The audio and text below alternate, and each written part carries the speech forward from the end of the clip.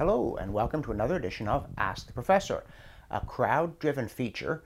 We are dependent upon your contributions to sustain us in our work, and we're dependent on your questions to keep the feature going.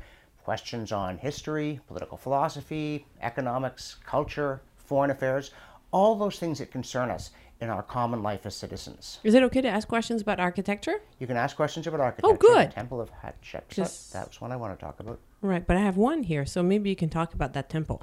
What makes a building beautiful? Is it the golden ratio and its proportions, its ornamentation, or something else, or a combination of these and other factors? Have at it. Well, I think it's a combination. I don't want to give an equivocal answer, but I believe that a really great building is the result of an inspiration in every dimension. Certainly, when John Ruskin talks about this, craftsmanship, even unnecessary attention to detail, I think is essential. The building has to be harmonious with its surroundings. It does have to have elegant proportions unless you're really aiming for a jarring effect. And I'm not against the occasional jarring effect in a building, but I am against that kind of art that thinks everything should be jarring and shock the bourgeoisie out of their complacency. I don't think we even have a complacent bourgeoisie anymore.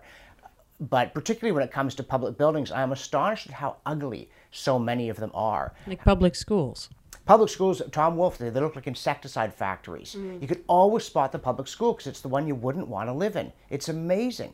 And I know governments are meant to be frugal and so on, but considering this is the environment, when I teach university, I tell students, you think this is what a classroom is meant to look like because you've been stuck in these things all your life, but it's not. It's horrible. It's antithetical to learning. We should have a fireplace, we should have wainscoting, we should have comfortable chairs. Or be outside on a log, like Plato. Yeah, the classic, the professor sitting on the log talking to the student. Though they say nowadays you might as well sit on the student and talk to the log. Actually, my students were better than I've been led to fear, and I happily go back into the teaching environment. But the Temple of Hatshepsut, in fact, is one of the greatest buildings ever made. And partly it's a remarkable achievement because it is divided in two, and dividing buildings in two almost never works. But the dividing feature is this very strong central stairway. And it's in my slideshow that I'm developing on the 100 greatest buildings ever built. It is astounding, but it's also very suited to the Valley of the Kings. It blends perfectly into its environment. And that's another thing. I have been places where there were a lot of nice buildings, but they didn't seem to match one another. I'm baffled at the new Ottawa Conference Centre because it makes no effort to fit in with the Parliament buildings in the Chateau Laurier. We've got a castle thing going here, people. Work with it, even if a castle isn't your first choice. But no, all they build is glass and steel boxes, one after another. Well, that one's not a box. It's more of a bubble. Yeah, it does. The aliens seem to have come for us, like that crystal that attacked the ROM. And I'm not saying the Royal Ontario Museum is the nicest building. It has that kind of 30s brutalist, reassuring, excessive heaviness about it. This big chunk of rock right here downtown. It ain't going nowhere. Yeah. But once you've got that, you have to work with it, not try and, transvalue it. But I do think that medieval buildings are a lot nicer. I think that Gothic cathedrals are among the finest creations of the human mind. And part of that is form following function. They soar upward despite being made of stone because they are trying to reach the heavens. But I often think if you're building a corporate headquarters instead of one more Yale box, why don't you build it like a castle? That'd be wonderful. Have your conference rooms and turrets, things like that with a view.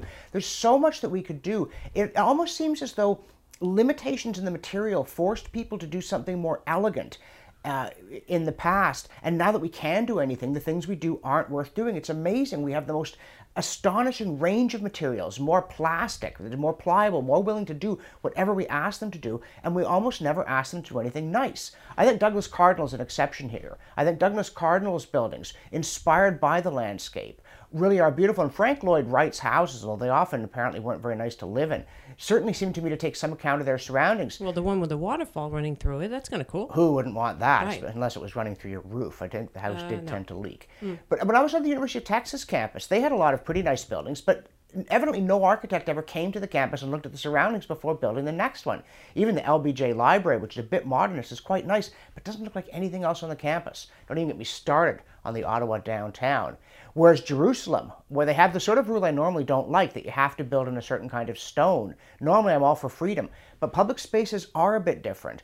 And the result is that Jerusalem is an astonishingly beautiful city because they have kept it in harmony with its landscape. But I do think that we need to forget the theories of modernism, which are deliberately ugly. And we say, yes, you have to get the proportions right. You want craftsmanship. You want things that are intriguing without being baffling. You want a sense of human purpose. It should be a building that is suited to the things that people like to do. As Chesterton said, if a house is built so that it knocks your hat off when you come in, it's not a condemnation of hats.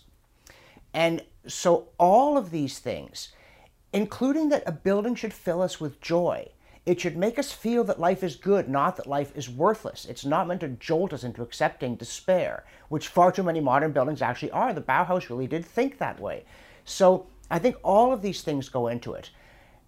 And it's going to be a trite way to wrap this up, but if the architect was determined that first and foremost people would think, hey, this is a nice building, I think we'd have much nicer buildings than we do. Oh, sorry, one postscript. Have you ever noticed what people's houses look like compared to what office buildings look like, and schools, and virtually everything else? Now, suburban houses are a bit of a pale imitation of a real house, but what people really want to live is a brick house with a sloping roof and a garden and a lawn. They want to live in a hobbit house. We'll build everything more like a hobbit house, and you would find you had much better architecture. Okay, I'll add one thing because you didn't talk about environmental sustainability. And I think that building, if you have the choice now and the capability, you might as well try and build something that will not have a huge imprint on the environment if you can. I think that being able to use materials that are recycled, reclaimed, that sort of thing, or that will degrade once it's time to tear it down properly is also a good thing.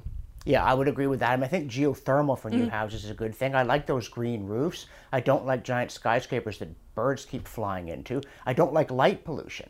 There are so many things wrong. And yes, I do think also just building throwaway houses and throwaway motels and throwaway stores, things we're actually planning to discard. Again, the way John Ruskin in The Seven Lamps of Architecture talks about sacrifice and so on. You want to build a building that is worthy of being looked at in 500 years. And that's my second postscript. If you look at these river cruises and other opportunities to go and see various parts of the world, you know what? They always want to show you the old buildings. And that is not an accident. There's the occasional modernist horror. But by and large, what do people want to see? They want to see the old stuff because it was actually nice. And just to add something else, because I have strong opinions on this, the Google's new headquarters in the UK in London, the plans for it were just approved. It was in the news lately because instead of building a skyscraper, they're building a landscraper. Google it. Haha. See, look it up. You'll see the pictures of what the building will look like. They're going for something not too high. It's big still, but it's not too high and it blends much better with their surroundings. And yay to them. Yeah, and you can Google it. Exactly. I just said that. Yes, I know. All right.